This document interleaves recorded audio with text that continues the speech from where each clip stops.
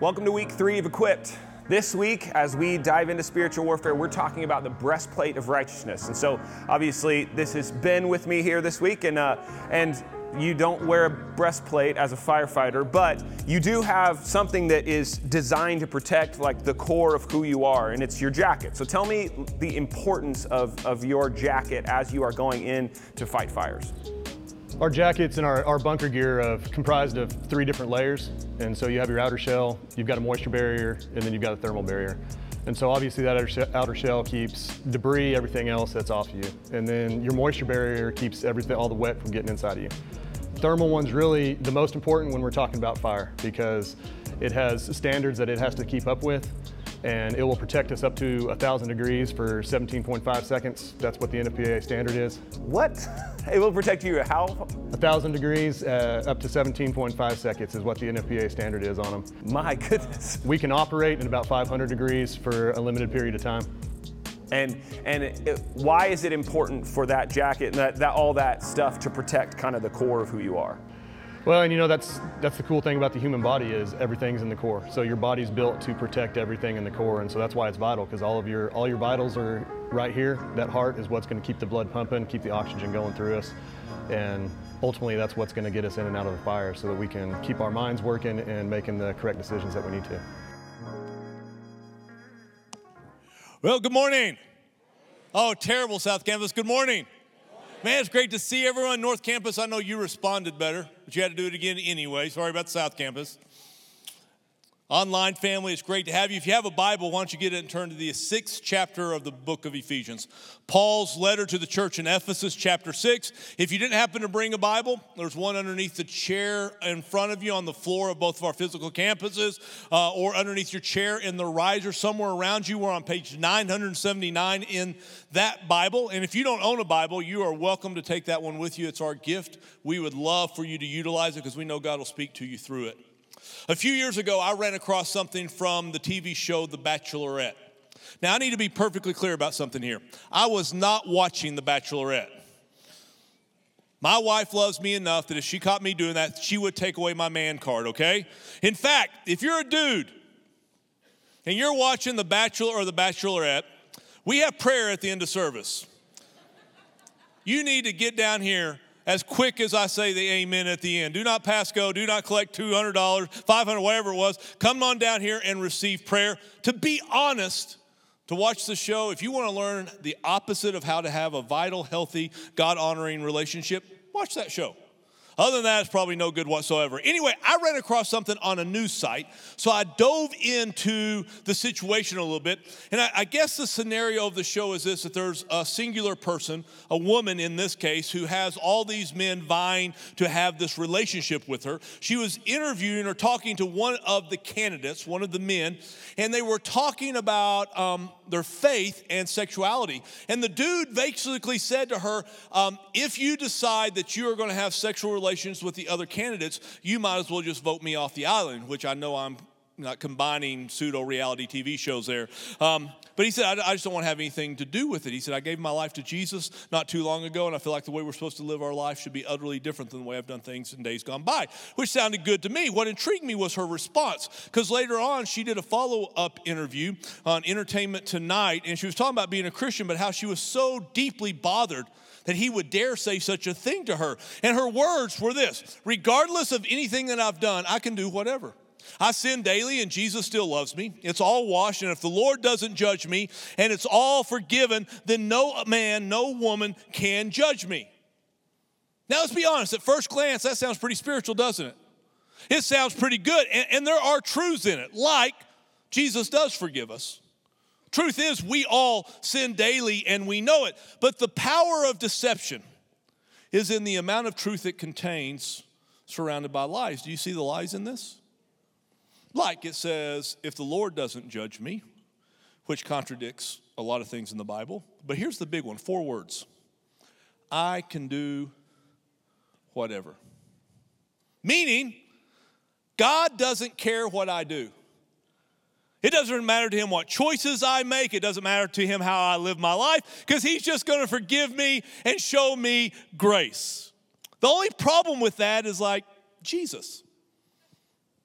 Like Jesus was brought a woman caught in the act of adultery. It was an attempt to test Jesus using her as a pawn. So we're in a situation similar to the Bachelorette. We're talking about sexual immorality. Sexual immorality in the Bible is anything outside of God's design for human sexuality. God created human sexuality good for the good of mankind, but it is to be in a relationship between a man and a woman in the covenant of marriage. Anything outside of that is sinful. This woman is outside of that. She's in an adulterous relationship, and they want Jesus to condemn her. Well, Jesus masterfully moves the accusers from a place of judgment to a place of grace, and then he turns to this woman when all the accusers have left, and he said to her, neither do I condemn you. Go and do whatever you want to do. It doesn't matter. Go and sin no more. He didn't say, I love you and give you forgiveness, so it doesn't matter how you live your life. Just make choices you want to make. You do you, boo, and it doesn't matter. No, what did he say? He said, I didn't come to condemn you, but I did come to set you free. Free from what? Free from sin. Hear me. Jesus cares how we live. Jesus cares if we sin. But the reason isn't the reason we think. It isn't because he's angry. It's because of the intensity of his love for you. Think if we applied the same thought we have about Jesus and sin, if we applied that to parenting. Let's say I did a parenting seminar. And we had this whole weekend, and I stood up here and said, you know what, parents, this is going to take like 7 minutes. We're going to be done. If you love your kids, it doesn't matter what they do. If you love your children, just don't even worry about the choices they make in life. It doesn't matter if they're hooked on drugs. It doesn't matter if they're addicted to porn. It doesn't matter if they're like utterly irresponsible and are going to live in your house for the rest of their life. It doesn't matter. Just love them. How well does that dog hunt, parents? You're just like, not at all. Absolutely not. Why? Because you're sitting there thinking, I love my kids too much to say that. Because of the intensity and the immensity of my love for my kids, the choices they make are of utmost importance to me. That is even truer when it comes to God and his desires for our lives. Jesus said, there is a thief. Be aware. He comes only to steal and kill and destroy. I came to undo what the thief did. I came that you, that's us, may have life and have it abundantly. That is the desire of God for you and I. And because of the intensity of his love for us, the intensity of his desire that we have abundant life, Jesus hates with an equal passion anything that steals, anything that destroys, anything that kills and brings about death in our lives. And that which steals, kills, and destroys, summarized in one word: sin. Jesus' love for us is the reason the passage we've been unpacking for a few weeks, and we still have several weeks to go. It's why it's so intense. Look at it, if you will. Ephesians 6, let's start in verse 11. Put on the whole armor of God, that you may be able to stand against the schemes of the devil. For we do not wrestle against flesh and blood, but we wrestle against the rulers, against the authorities, against the cosmic powers over this present darkness, against the spiritual forces of evil in the heavenly places. Therefore, take up the whole armor of God, that you may be able to stand in the evil day, and having done everything in life, stand firm. Now, come on. Those verses are intense, are they not? And if we're not careful, we can think God must be really upset. He's not upset at all. It's just intense because of the situation. I'm blessed to have 4 grandkids, and somehow, by the grace of God, they all live in Abilene. I know that's not what every grandparent gets, and I understand the struggle of that. I just enjoy that blessing. Well, one of my grandsons, a young man who just turned 4, he's a climber. He's been climbing since he was a little dude, man. Climbs everything. He was climbing better than he walked early on in life. And what'll happen is he'll go into my backyard, and anytime there's a moment of silence for like 5 minutes, I know what's going on. And I will go in my backyard and I'll find him climbing on something he shouldn't be climbing.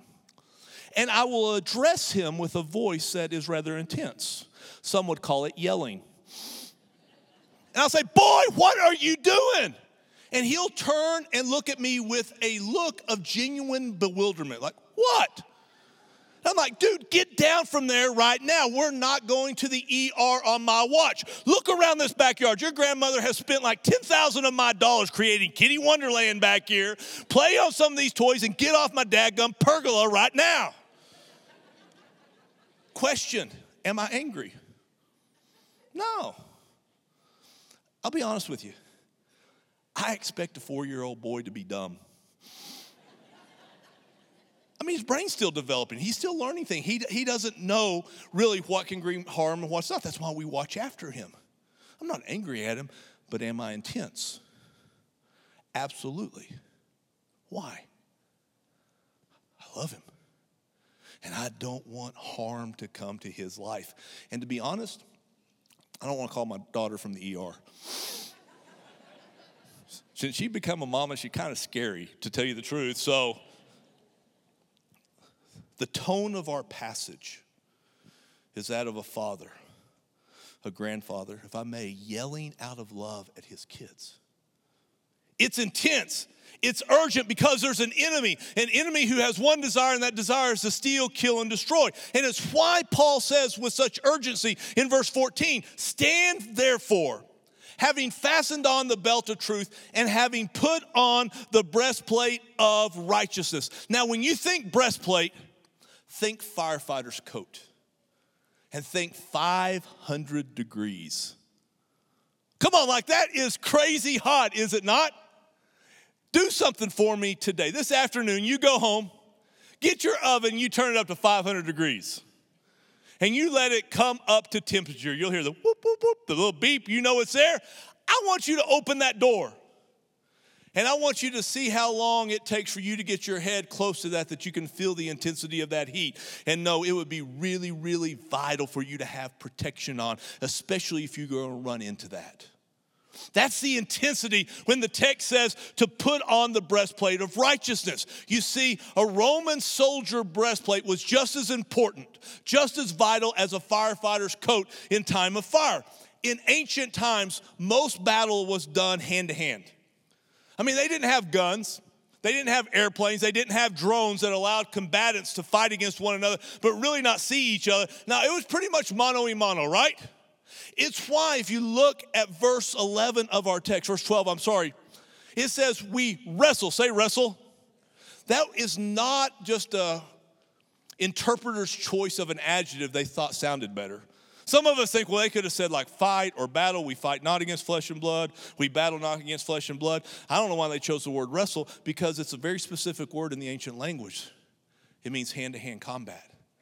It means to grapple intensely, personally together.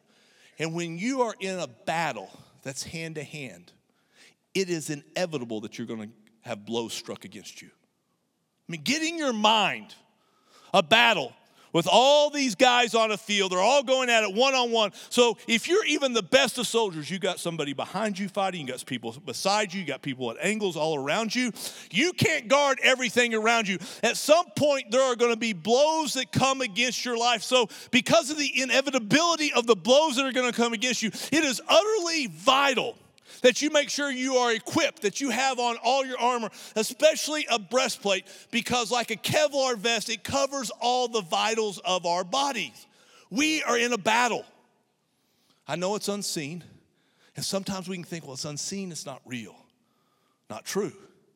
We are in a battle, and it's imperative that we are equipped properly. And we do this by putting on the breastplate of righteousness. Now let's be honest. Righteous is not a word we throw around in our culture very much, is it? When we do, it's actually a slang term. I don't know if it's still a slang term. I don't keep up with all that's hip and cool in society, and probably using hip and cool says I'm not. But I know at one point, part of the slang was if you wanted to say something was awesome, something was amazing. Like I talk about a trip I went on, somebody would say righteous. That would mean it's awesome, it's amazing. That's not what the word means in the Bible. In the Bible, to be righteous is to be like God. It's to be like God, not just kind of. It's in the way we live our lives. Righteous is to choose to live by the truth revealed by God. The opposite of righteous is sinful, evil, wicked. And I know right now all of us can start to feel a little bit overwhelmed because all of us are saying, man, I don't know that I really am a righteous person. I still make mistakes in life. See, the basic issue of humanity is that we're not righteous. The scripture says there is no one righteous, not even one. And we think, well, all of us are in that boat. No one's perfect, so it's not that big a deal. The problem is the God we serve, the one who created us, he is utterly, absolutely righteous. And he can have nothing to do with anything less than that which is completely righteous. So those of us created by God, to be loved by God, to be in relationship with God, are not now out of relationship with God because we are not righteous. Enter the equation, Jesus. And Jesus lived like humanity was supposed to live, utterly righteous, without sin.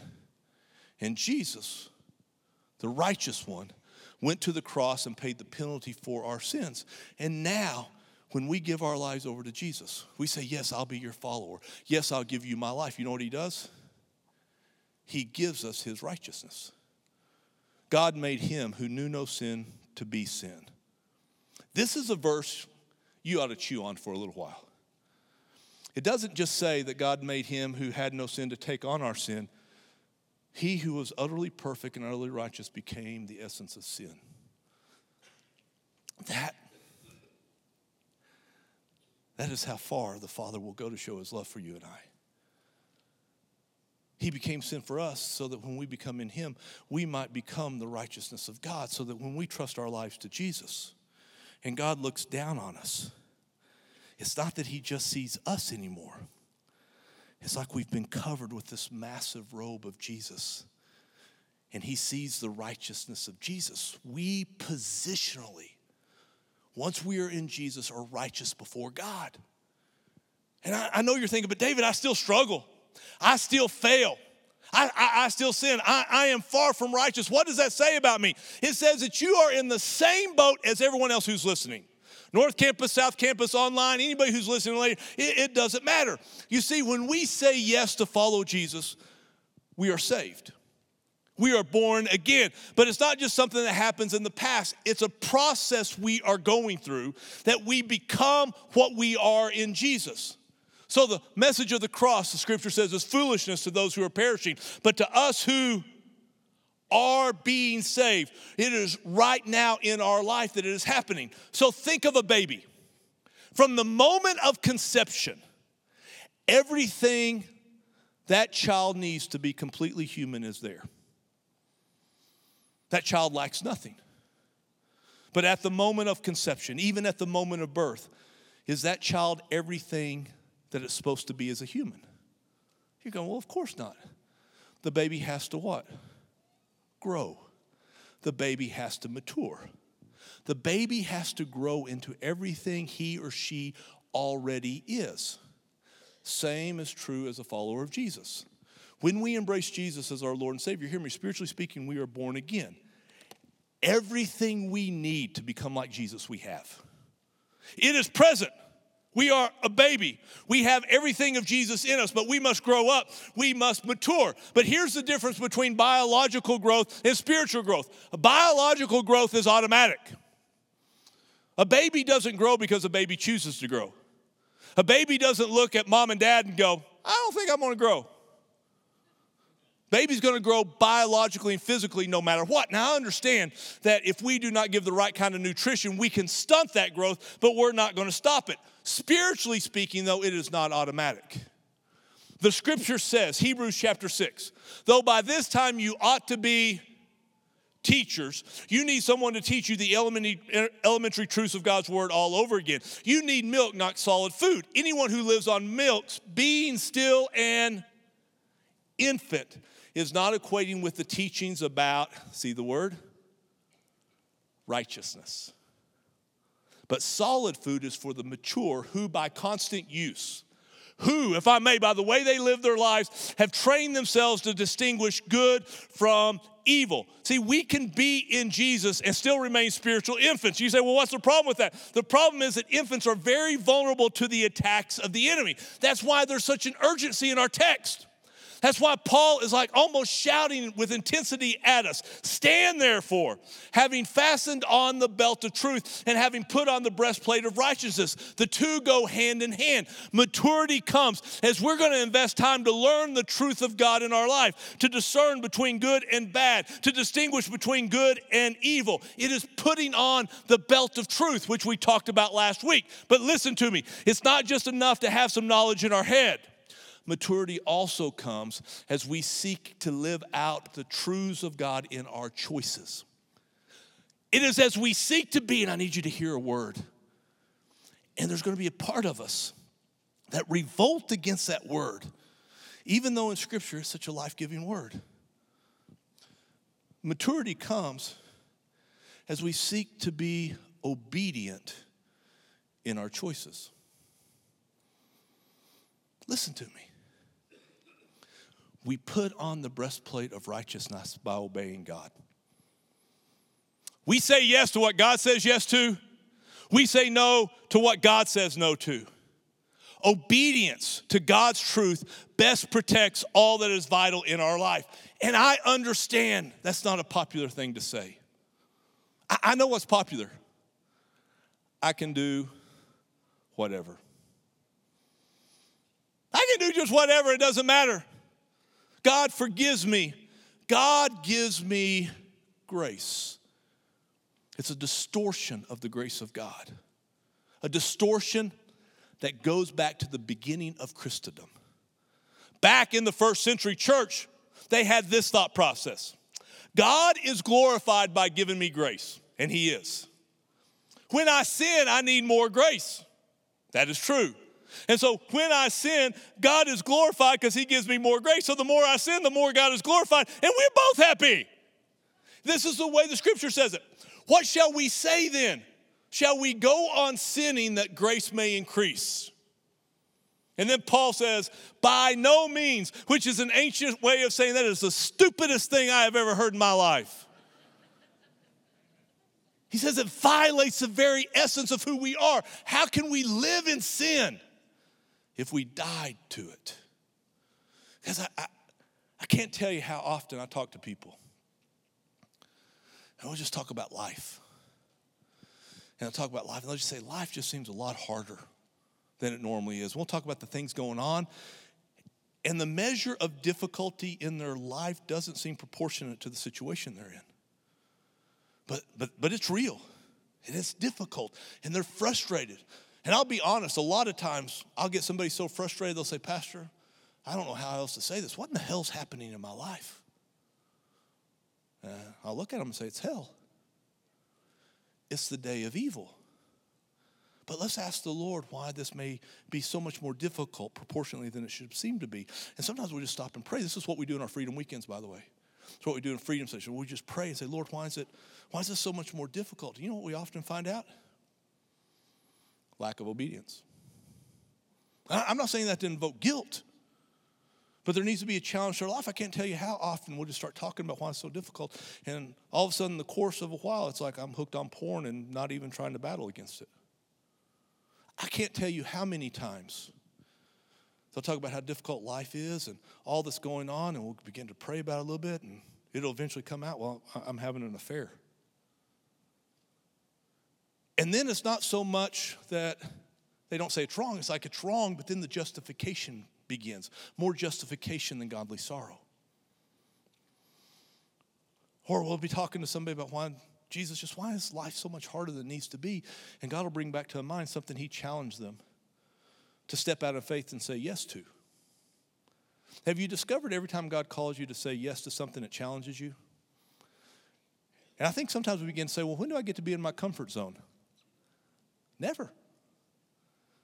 But the joy is living outside of our comfort zone in faith. But sometimes we'll just get in our comfort zone and Jesus asks us to do this. He asks us again. He asks us again. And every time we say no, we don't have on the breastplate of righteousness. And so when the day of evil comes, it's like we're getting the tar beat out of us.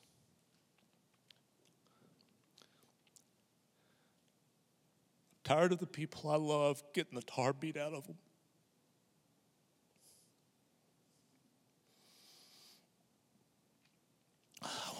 strong.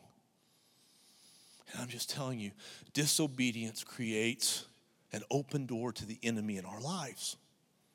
Let me give you an example. Jesus told a story. This story challenges me as much as any story Jesus ever told. A master had a servant that owed him millions of dollars, an unpayable debt. And he forgave it. You know, if you forgive a debt, in essence, you pay that debt yourself. So he paid millions of dollars for this guy's debt. Then that servant who was forgiven millions refused to forgive the debt of a fellow servant that owed him hundreds.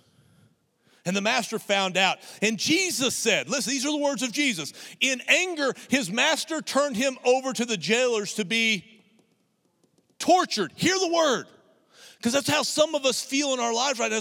It's like there's stuff going on. I feel like I'm being tortured in life. And then the Bible says words that Jesus said that we have a hard time thinking Jesus would say. This is how my heavenly Father will treat each of you unless you forgive your brother from your heart. What Jesus is saying is obedience is what protects best, what is vital. But when we don't seek to obey, such as not forgiving, that's just one example, we open ourselves up to the enemy to be tortured in life. Another way to say it, disobedience leaves us unequipped. Now, for all of you who are wired tight like I am, man, you've like swung the pendulum and thinking, I got to be perfect somehow in life. Not saying perfect. You hear me? We're not talking perfection. 1 John 1:8, if we claim to be without sin, we deceive ourselves and the truth is not in us, okay? So can we just all say it now? We all mess up all the time. None of us have it all together. We all agree with that? Amen? We're all there. We're all on a journey. Here's the issue. We can say we all sin. We don't have it all together. But here's the difference. We don't pretend it's not a deal. We don't say, well, I can do whatever. And God just forgives me and gives me grace and it's no big deal. We don't get to say that. What we get to do is come into agreement with God. If we confess these things are sin, we agree with God. That's all confession means. We agree with God and we say, God, I agree that this is a sin. He is faithful and he is just and he forgives us of our sins. And he purifies us from all what? Unrighteousness, and we put back on the breastplate of righteousness in life. What if we just had a habit? Here's my challenge. Father, forgive us our sins as we forgive those who sin against us. Some of you are thinking, I've heard that. Yeah, pretty popular prayer. What if we did the radical and actually prayed it? Like every day. Father, forgive me my sins. And stop there for a second. Show me my sins. Because I want to be in agreement with you. Because I want to live life to the full. And if he shows it's a sin, confess it. Not just the things we do, but the things we failed to do. Not just the things we do or don't do, but the things we think and things that are in our hearts. And what if he just more and more purified us and purified us and purified us? Then we're going to have on more and more righteousness. And the blows of the enemy, hear me, they're going to come. But you're going to be able to stand. You get the image of someone with a Kevlar vest. I've never been shot with a Kevlar vest on. I hope I never have to. But what I've seen on TV, and you know everything they show on TV is true, what I've seen in the movies, you get shot, it still hits you, it still impacts you. It like knocks you down, and there's bruising, maybe even broken bones, but there's no death. That's the breastplate. That's what we have on in our lives. If we confess our sins, he's faithful and just. Forgive us of our sins and purify us from all unrighteousness. This means we seek to grow in actually living righteously. And we do. It protects all that is vital in our lives. I understand. It's not the popular thing to say. But I want to ask you a question. Why would I say it? Some of you think, well, you're about to ask us to do a very specific thing that benefits you or the church. I'm not. I'm not going to ask you to do anything specific. I'm going to leave that between you and the Lord. I'm not going to ask you to respond to a certain thing in a minute. I'm not going to call out certain sins or anything like that. Here's my only motive. I really do love you. I don't know each and every one of you, but I walk these rooms all the time. I put my hands on the chairs, North and South Campus. To my online family, I put my hands on cameras. And I just ask for the love of the Father to fill me. I just want to see them have the best in life. That's it. I promise you. I just want you to have the very best. I want you to have life abundant. I want life abundant. I unashamedly, I want everything God has for me. In fact, I know the words of Jesus. Jesus said, if you love me, you will obey my commandments. If you love me, you will do what brings me the greatest joy. It's interesting. What brings Jesus great joy is that we obey his commands, because when we obey his commands, it protects us and it leads us life and it brings joy. What father, what mother doesn't have great joy when their kids are doing what is right and living the way they're supposed to live? And one of the greatest aches to the heart of a parent is when a child is making choices outside what is best for their lives. If we really want to bring joy to the Father's heart, then what we do is we say, God, whatever you want me to do, whatever you want me to stop doing, I just want to walk in the middle of your truth. I want to be righteous. I want to live obedient, because obedience protects all that is vital in life. And when we do that, we stand firm. Stand firm, having put on the breastplate of righteousness. So why don't we do this? Let's bow our heads for a moment. I promise we should be out of here in not just a few minutes. So you got time just to say, okay, Lord, what are you saying to me? Are you saying anything? Jesus said, blessed are those who hunger and thirst for righteousness, for they will be filled. What if you just ask God to begin stirring your heart for righteousness? Righteousness means to do that which God speaks to us to do. It's not just not doing certain things. It's doing that which he calls us to do. Are we open to the voice of the Spirit? What he might be saying to us to do? The way he might be leading us? I really think that one of the things the enemy has been ministering in this season, this pandemic season, he's been ministering apathy. Apathy is just from a word that means no passion. No passion. No passion to do what God wants me to do. And maybe some of us need to confess that there's been some apathy in our hearts, and I just need to hunger again. God, stir my hunger. Would you be so bold? I challenge you. I'm asking God to stir me for righteousness. I'm not talking about a legalism. I'm not talking about looking down on other people because I'm in a different place. I don't want any of that. I just want to be righteous. I want to be like him. I want to do what he wants me to do. I don't want to do the things he calls me not to do because they lead to life. Would we be there? Would we let him stir us in that way? Some of us need to come a long way back. Some of us just a little bit. Maybe you ask him for courage to obey. I think some of us have gotten comfortable. And we just say, man, I'm in a good spot. I just want to stay right here. But God never wants us to stay there. He stirs us for something. He's going to always be calling us to steps of faith, things that stretch us. And when we say no to the steps of faith he's calling us to, he who knows what to do but does not do it, it is sin unto that person, the scripture says. So we got to be willing to say yes, just as well as we are willing to say no. That's obedience. We got to ask him to purify the way we think. Jesus said that hating your brother is like murder. So we need to ask God to purify us from hate. The lust in our heart is like adultery, so we need to ask God to purify us from lust. Greed in our hearts. See what I'm saying? Let's just ask God to do it, but we do it under grace. Now, before we go, every campus, I ask you to pray. You just whisper it. Father, forgive me my sins as I forgive those who sin against me. Now, Father, show us our sins. We do it under grace. We just want to be righteous. We want to be obedient. And if he calls it out, just say yes to it. Confess it. Say, God, I'm sorry. Forgive me of this and purify me that I can be more righteous in this way. Some of us have quit battling some besetting sins, some habits. Some of us need to take some radical steps. If we confess our sins one to another, then there's healing. And some of you need to find one close friend, and there's some serious matters in your life. I really sense things on the computer, the internet, porn, So common, alcohol, other addictive substances. There's some things some of us are going to need some help with. But just ask the Lord to show us your sin. Where we have failed to be obedient and say, God, I want to be forgiven. I want to be purified. Where you tell me to say no, I want to say no. Where you tell me to say yes, I want to say yes. Where we have that much courage. Forgive me my sins as I forgive those who sin against me. So be so bold as to ask God, is there any bitterness I'm holding against anybody? And if there's anything, you say, God, I choose to forgive. And I release them to you.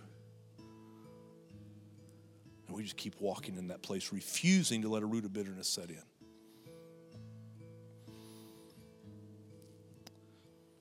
Father, we thank you that we don't have to strive for righteousness. You've already given it to us. It's within us, and now we ask that it would be released. We surrender our wills to you again, oh God, and we ask for the courage to say yes to the things you call us to say yes to, no to the things you call us to say no to walk obedient lives. Jesus, we love you, and we want our lives of obedience to bring pleasure and joy to you. We want your heart, oh Father. We want it joyful because of the way we live. Give us grace for it, I ask. In Jesus' name, amen.